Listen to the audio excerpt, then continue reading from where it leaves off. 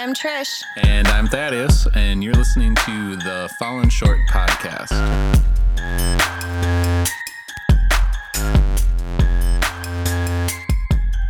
On this episode of the podcast, we are continuing our conversation about spiritual gifts. If you've been following along, we're getting down there to the end. We've gone through about maybe 16 of them, I believe. So about 4 each episode. So if you haven't listened, if you want to go back and listen through, you could check those last episodes out. We've just been in this series here for a good month and a half now. So I think we did take a week off in the middle there for Thanksgiving. So, and if you haven't been following along, we started doing this by taking a spiritual gifts test through giftstest.com. So they list out 22 different spiritual gifts. So that's what we are kind of basing what we're talking about on, because you can find different lists of spiritual gifts depending on where you look. So you could see one that's maybe only got 10, maybe there's one that has 30. So yeah, we're basing what the ones we're talking off of from giftstest.com. So we are going to start off talking about the gift of a pastor or shepherd. And the definition they give is the gift of pastor/shepherd is the divine strength or ability to care for the personal needs of others by nurturing and mending life issues. When you hear the word pastor, a lot of times you just think of the person who's preaching from the stage, right? But that's only one part, right? And that's going to be something that we're also going to be talking about, of the gift of teaching. But when I think of what that definition is, and I still think of the word pastor, I think of many churches where they have a lot of different pastors. It's not just, there's one pastor and he teaches, right? And some churches, larger churches, will have multiple pastors that play different roles, and some of them are a lot more in a care role than a teaching role. And not to say that the ones that have a teaching role don't care for people, but they, have different functions within the body. Another word for pastor would be shepherd, and it means to keep watch over the sheep and to help make sure that the sheep are well cared for and that they're being watched after. And so, for example, like somebody who leads you in a discipleship sort of way, or helps shepherd over your heart and your relationship with the Lord, somebody who is kind of a mentor to you or your small group leader or something along those lines could also be under this category of shepherd, pastor. Someone who bears the weight of helping to equip you and helping to see you flourish in your relationship with the Lord.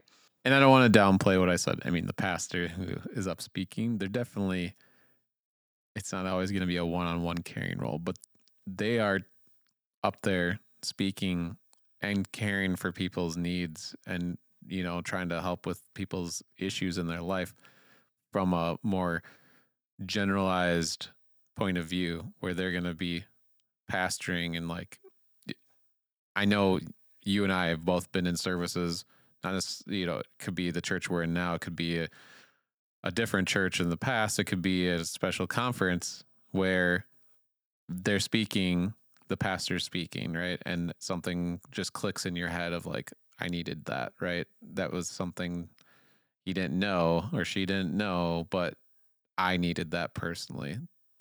Right, because the Holy Spirit is an operation in them that helps them to minister the Word of God to and through you, and the Holy Spirit helps you receive what the Word of God is saying, and it helps that person speak what God is trying to say. It's just the Holy Spirit is an operation throughout the whole thing.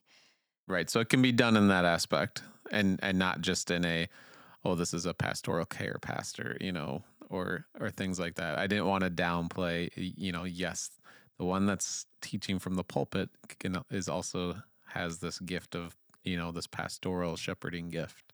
1 Peter 5, verse 1 says, "The elders who are among you I exhort. I am a fellow elder and a witness of the suffering of Christ, and also a partaker of the glory that will be revealed. Shepherd the flock of God which is among you, serving as overseers, not by compulsion, but willingly, not for dishonest gain, but eagerly, not as being lords over those entrusted to you, but being examples to the flock. And when the chief shepherd appears, you will receive the crown of glory that does not fade away. This is breaking down what motivates a shepherd, essentially, right? It's not doing it out of compulsion, but willingly. Like, not just doing it because it's an obligation, but something that you willingly enjoy doing, not something that's dishonest gain. Because people would say that they've seen that in church. They've seen pastors who have manipulated things to try to advance, right?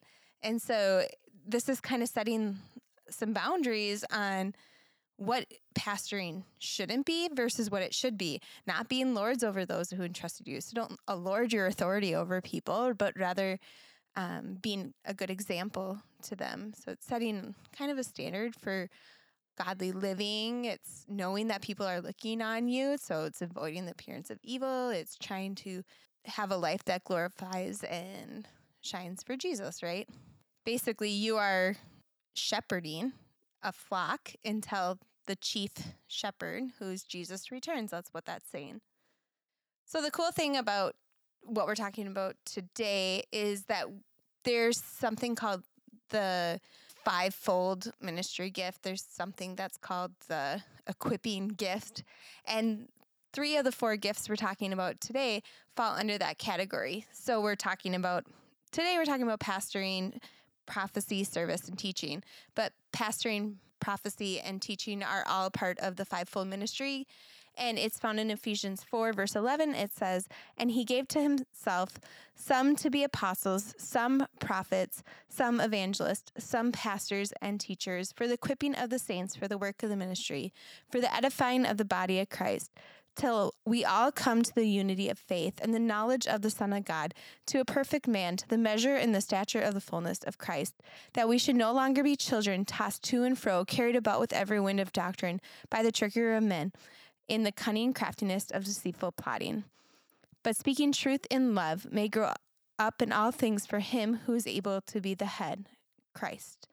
And the fivefold ministry gifts, those prophet, teacher, evangelist, apostle, and pastor, what these gifts do is they're given to the body of Christ to help lead the body of Christ and help to equip the saints for the work of the ministry. So these are people in your life who are helping to train you up so you yourself can go into ministry. And it's that gift that's so sovereignly put upon somebody's life that God maybe gives somebody the gift of pastoring to help train and equip other people, or gives somebody the gift of teaching to help train. And we've talked about evangelism and we've talked about apostleship in past episodes, but it's that training up of a generation to help bring glory to God. The next one we're talking about is prophecy, which falls under the fivefold ministry. Yeah, and the definition that they give is that the gift of prophecy is the divine strength or ability to communicate God's truth and heart in a way that calls people to a right relationship with God. And I know, so last week we touched on the word of knowledge. And I believe our next episode, we will be talking about word of wisdom. And I feel like both of those relate to the gift of prophecy in a way, but they kind of have their own little corner. If you look in the Bible about, I mean, there's books that we, talk about that they're called the prophets, right? And, there's prophecies in the Old Testament that are about Jesus's coming, and you see things like that. And it's one of those gifts where some people have a hard time of like, oh, that was just for Bible like times, or it's not really something that happens today. And I believe that it really does still happen today. But the other piece of that too is, people also view it in a way of oh, that's wacky, or, wait, so what if I went to a tarot card reader or got my palm read, right? And things like that, where it's a little bit more of the perverted of the spiritual gifts, right? Where people are using, like we talked about previously, if you listened, where you're using these gifts that are available to you, but you're perverting them. And it's like, God's going to be like, I never knew you, right? You're not using what I've given you to glorify me. And I think it's very important if somebody is speaking to you and believes they're giving you a prophetic word, that, and the same thing I said before about a word of knowledge and things like that, it's taking that and not taking it as like verbatim, this is going to happen, right? But taking it as, okay, now I need to see what's going to happen, and this could be the outcome, and really, take hold and test it to God's word and test it to, is this really something of God, or is this just somebody playing up on using this as a gift when really it's them trying to, look good. So scripture to support all that is 1 Thessalonians 5, verse 19 through 22 says, "Do not quench the spirit. Do not despise prophecies. Test all things. Hold fast to what is good. Abstain from every form of evil." So what that scripture is saying is, don't quench the Holy Spirit. Allow the Holy Spirit to be at work. I know that people really struggle with prophecy being for today. I personally believe that God still speaks to people today. I believe God is the same yesterday, today, and forever. And I believe that when Holy Spirit comes into us and comes into our hearts and our minds, that Holy Spirit ministers to us, through us, pours out of us into the people around us, and helps us to even know when prophecies are true. It kind of helps us to fill things out. If somebody's preaching, and I believe that preachers a lot of times function under a prophetic anointing because they are hopefully praying and asking God what people need to hear. And then Holy Spirit ministers to them what it is that his sheep need to hear. And the Bible says the sheep hear his voice. And so as we are listening to God for ourselves, or from the preaching that we're listening to, hopefully then we are hearing from God, correct? Yeah. And don't get me wrong. I know I've been speaking a little bit more of what the negativeness that it sees. And I think some of that comes from, just even quote unquote Christians and believers, that they want to be right. They want to be the first to, just kind of like the news, right? Where breaking news, I'm reporting that this happened, right? You heard it here first. There's definitely some of that. And I think of when you think back to Y2K, or you think back to 2012 and different things that people in Christianity were trying to foretell, it's going to be the end of the world and things like that. And people want to know, like, when is Jesus coming back? Those types of things can give prophecy a bad name because, well, those things are usually wrong. And you know what? When Jesus comes back, he's coming back like a thief in the night. That's what God's word says. So that to me is very much testing.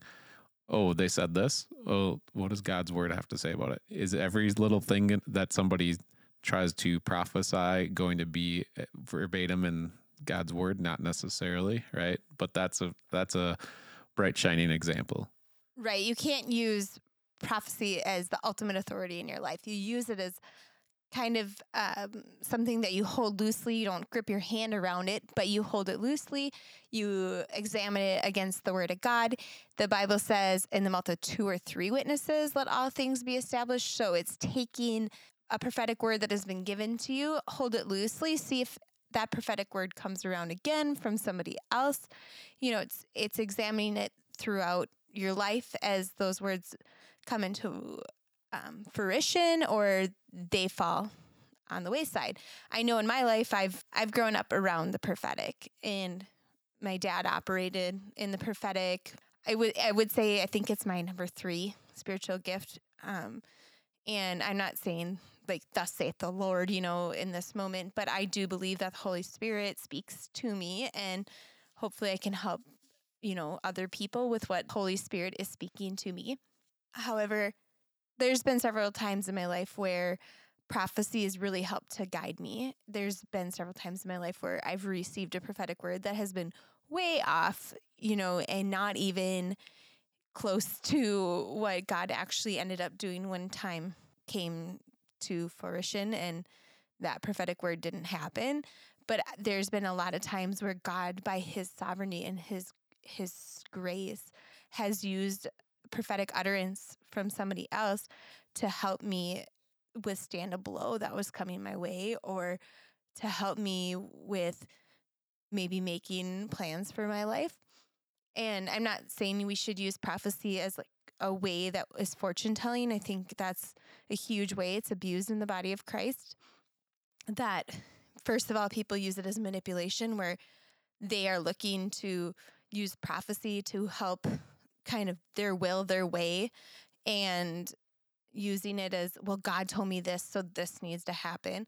And that's manipulation. That's lying to the Holy Spirit. That's not the way it's designed to be. It's not so you can get your way, so God's will can be done. And then another way I see it greatly abused is I've seen, people, they're just always trying to hear from the prophet and hear what a prophet has to say rather than hearing what God has to say to them in their one-on-one time with God. So getting alone with God. And to me, I find the most trueness of what God is trying to tell me usually in those times where I'm alone with God and he is undoing me and he's teaching me something.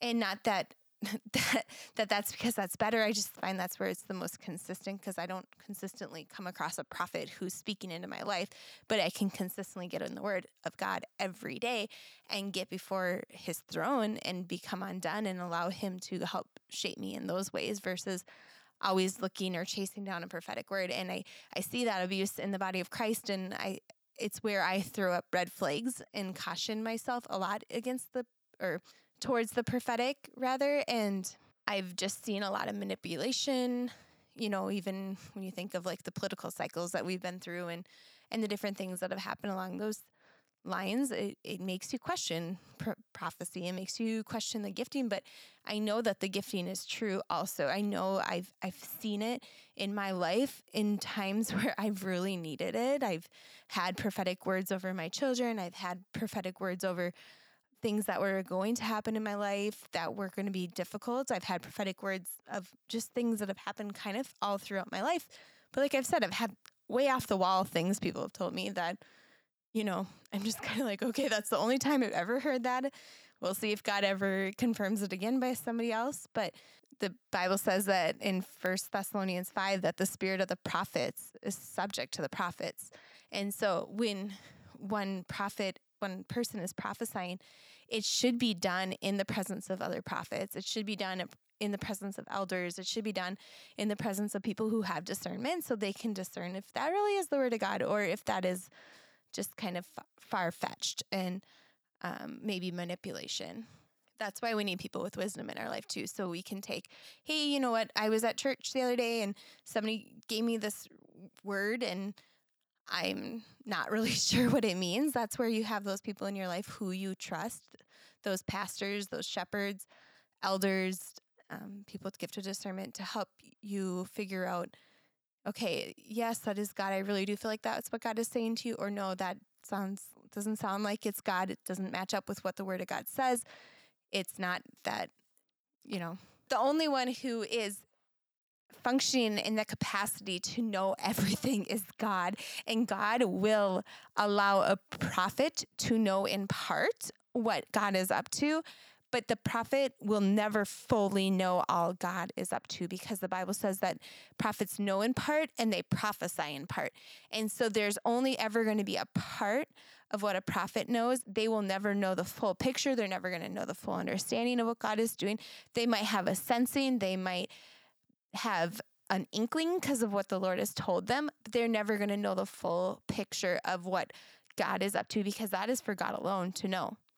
So the next gift we're talking about is service. The gift of serving is the divine strength or ability to do small or great tasks in working for the overall good of the body of Christ. And I know I said this before, I think on the episode when we talked about the gift of helps, how it very much ties to serving. and vice versa. To me, it very much is, because, if you're there and you have this gift to help people, and it might be to help, more generalized help with the local church or whatever, right? The gift of serving is that ability to see a need and be able to step in and help, right? There it is, help. So you're stepping in and you have this need of like, well, I think of it like this. We have a big Christmas production coming up at our church, and there's lots of areas to serve in. And Trish might not score high on the gift of serving, but she does see the need, and so she will step in and serve, right? I do score high on the gift of serving. And there's different tasks, and I'd very much like to put myself in an area where I know I can be a great help and not just serve to serve, right? So there's different ways that people serve. Like I see something of like, oh, I could help with this because we've talked about this before, and this is a big production. Maybe I could ask and help and do that, right? I can think of times for me serving over the years, whether that's directly in the church or not, but directly in the church. Ever since I was a teenager, I started to serve on the worship team in my youth group. And I did that a number of years as I was a young adult and into my 30s, where I served doing worship, I served doing sound, I served doing setup, teardown. So not always up on stage doing serving, in the quote unquote limelight, but serving in the behind the scenes aspect of making sure things are running, making sure the tech is running, making sure that everything goes smoothly. And outside of the typical church body, church building, even doing it at a music festival where I helped manage a stage, right? I shouldn't say I didn't get paid. There was a couple of years where I did, but there was other years where, they just gave me free food or whatever, right? But it still was me serving because I found joy in doing that. And I found that you needed somebody who was invested to do it. Because Trish can attest, when I was doing it for that festival, I wasn't just at the stage during the time the performances were happening. I pretty much was there all day making sure that if bands that were showing up, they could find me and I could talk to them. It was very much I very much was going above the pay grade, so to speak. I saw what the big picture was, and I wanted to make sure what it was going to happen. It's keeping that vision, like what is the mission? What is the vision of what you're trying to do in front of you? So when you're doing what seems like a tedious task, you remember that everything you do for the glory of God. And Well, right. I mean, even when you're doing stuff at church where you ask people to come and help, it sometimes you're overseeing some small group leaders, right, that are serving in that capacity. Sometimes you're asking for people to do guest service. Sometimes you're asking for people to, I don't know, stuff some envelopes, but they're like, I want to serve. I see the purpose. They see the big picture of, this is what I can do, right? And I know that it might seem small, but I can see like that's a need, right? Right. And from that need, as you're faithful in pursuing that need, it will eventually produce fruit. So Galatians 6 verse 9 says, and let us not grow weary in doing good, for in due season you will reap if you do not lose heart. So it's that pressing in. It's that continuously working towards a goal, because as you work towards that goal and as you're continuously sowing and you don't grow weary, eventually you'll reap a harvest.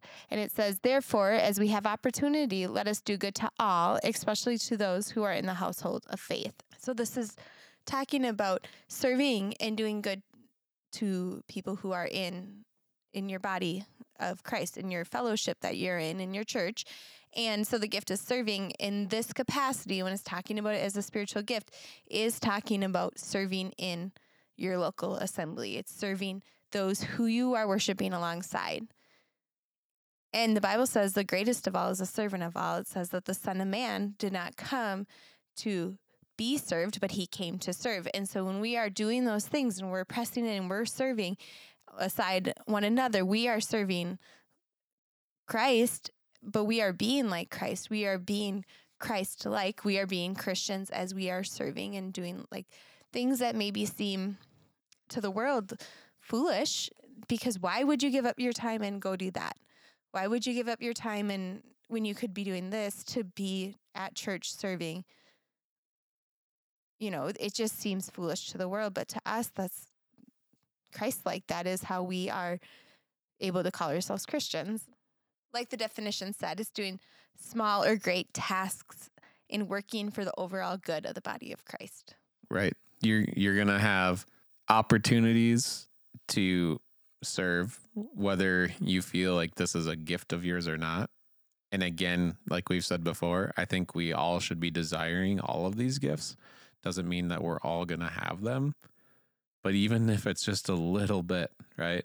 Maybe that push to go serve donuts and coffee for a service, right? Maybe that's a push that, I'll try it. And maybe it's not for you, right? But then maybe you see it from that, you see something else. You're like, you know what? Actually, I think I would rather serve and go hold babies in the nursery.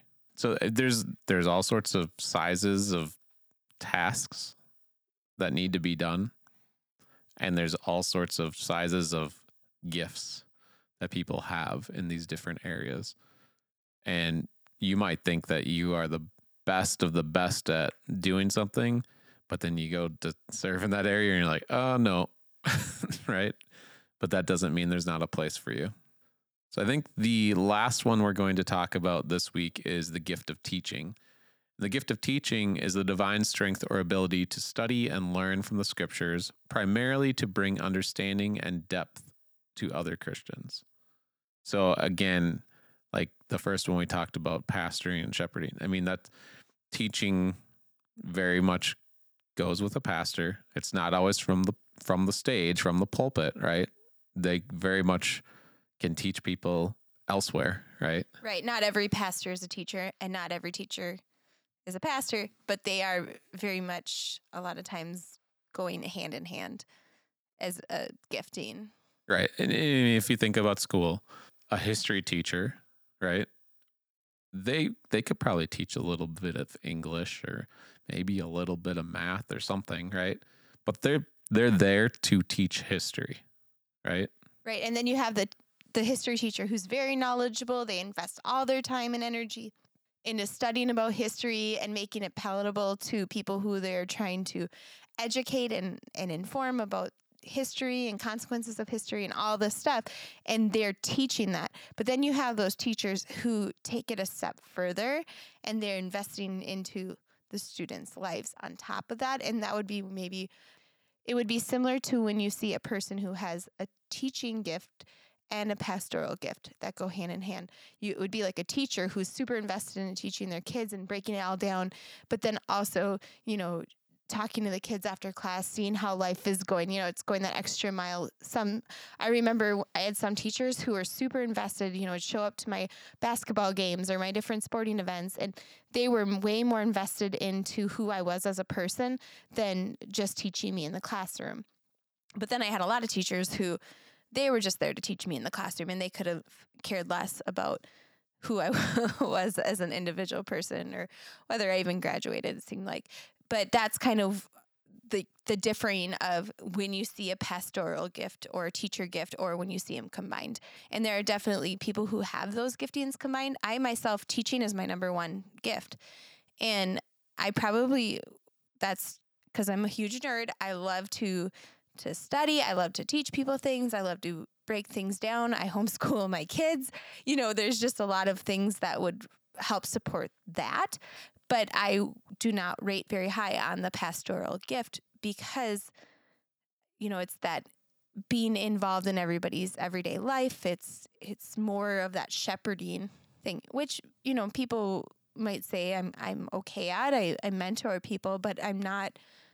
I would say it's just not my highest rated thing, and that's okay. It's okay to have one or the other. I think it's cool when you have a pastor who has a awesome teaching gift, though, too. Well, I think it's funny.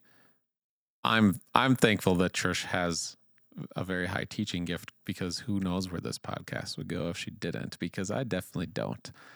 And I think that goes to say at a church, right? If you're attending a church and the person that is up there preaching every week doesn't have a very high teaching gift, and they're very much very rigid in what they do and what they say. And I mean, wouldn't you rather be sitting there listening to somebody who knows what they're talking about?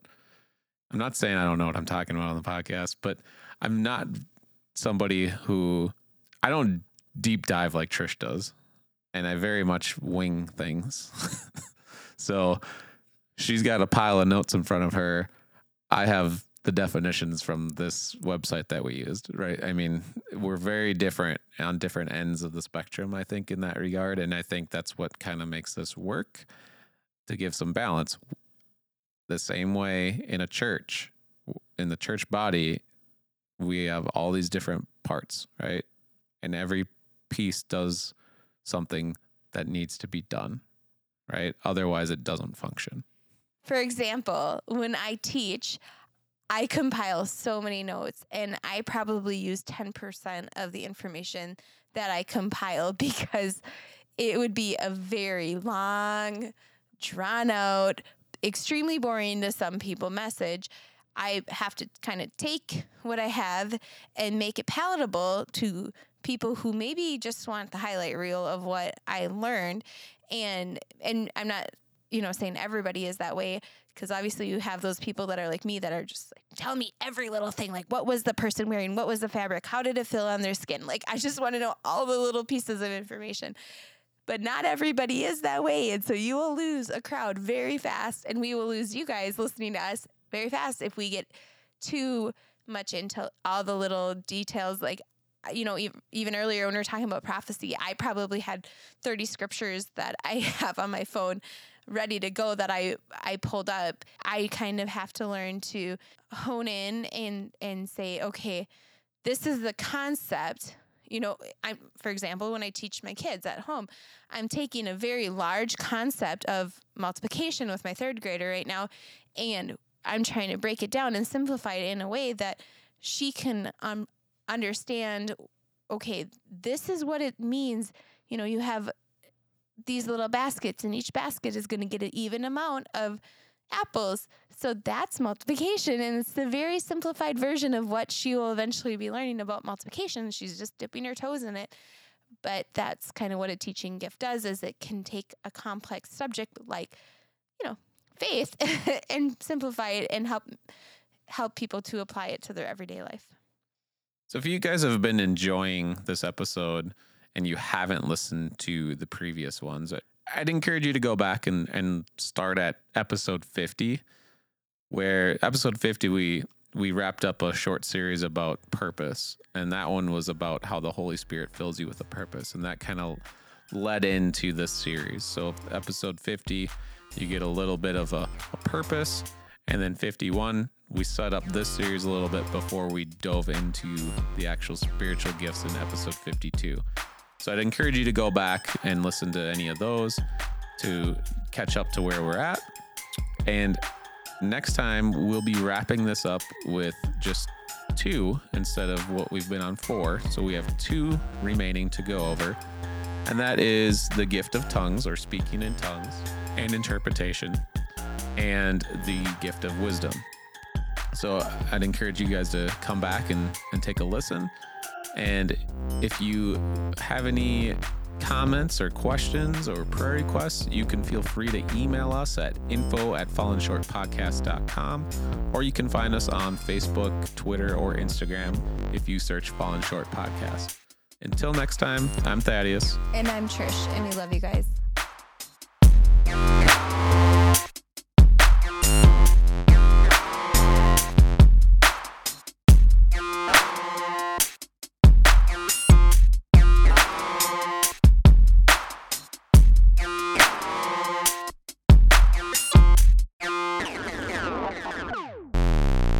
Are you currently doing your own podcast, or maybe you're aspiring to start one? If you are, we'd like to encourage you to check out Blueberry Podcasting for all of your hosting needs. We use Blueberry today, and let me tell you, it's real slick. Works with our website just fine on a plugin. So if you use our code Fallen Short, you can get your first month free.